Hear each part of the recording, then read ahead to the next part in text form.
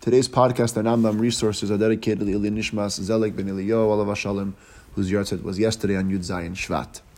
Today we learn Hilchos Parah Aduma, Perek Yud Aleph, Yud Beis, and Yud Gimel. In the final halacha of today's shir, Perek Yud Gimel Halacha Yud Beis, the Rambam tells us Hakol Ne'emonin al Taras Hachatas. Everybody is believed to establish the level of purity required for Parah Aduma. They can say this specific object is in the level of Tara for Chatas. Ba'afilu Amei Haaretz. Mipnei Chumrasa. The Rambam describes how chumur it is, and he concludes the halacha she'ein adam Yisrael mizalzel ba.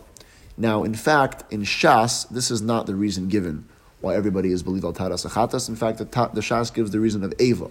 We don't want shalei kol echad ve'echad hilich v'seirif parah aduma la'atzmai. And so we say that everybody is believed to establish taras achatas. The reason that the Rambam does not bring this reason is explained in the Sikha and Chilik Lamed Zayin, in the context of a larger sikha that we'll discuss more about Rucha Nuchas M'tamei Mishkov and Meishav. But the Rebbe says that if you're medayik in Lashon Rambam there in Ruchas M'tamei Mishkov and Meishav, it's clear that his shita about Amei Haaretz is that they are becheskas tamei, which means Chachamim made them tamei not because they were only choishish at their shaychas to tumah, but in fact they have a chazaka, almost like guilty until proven innocent level of tumah. So therefore, if the chashash here were only mishum Eva would not be enough to be mafkia, the chazaka of tumah. But Mela, we have to come on to a new reason, the reason of chumrasa.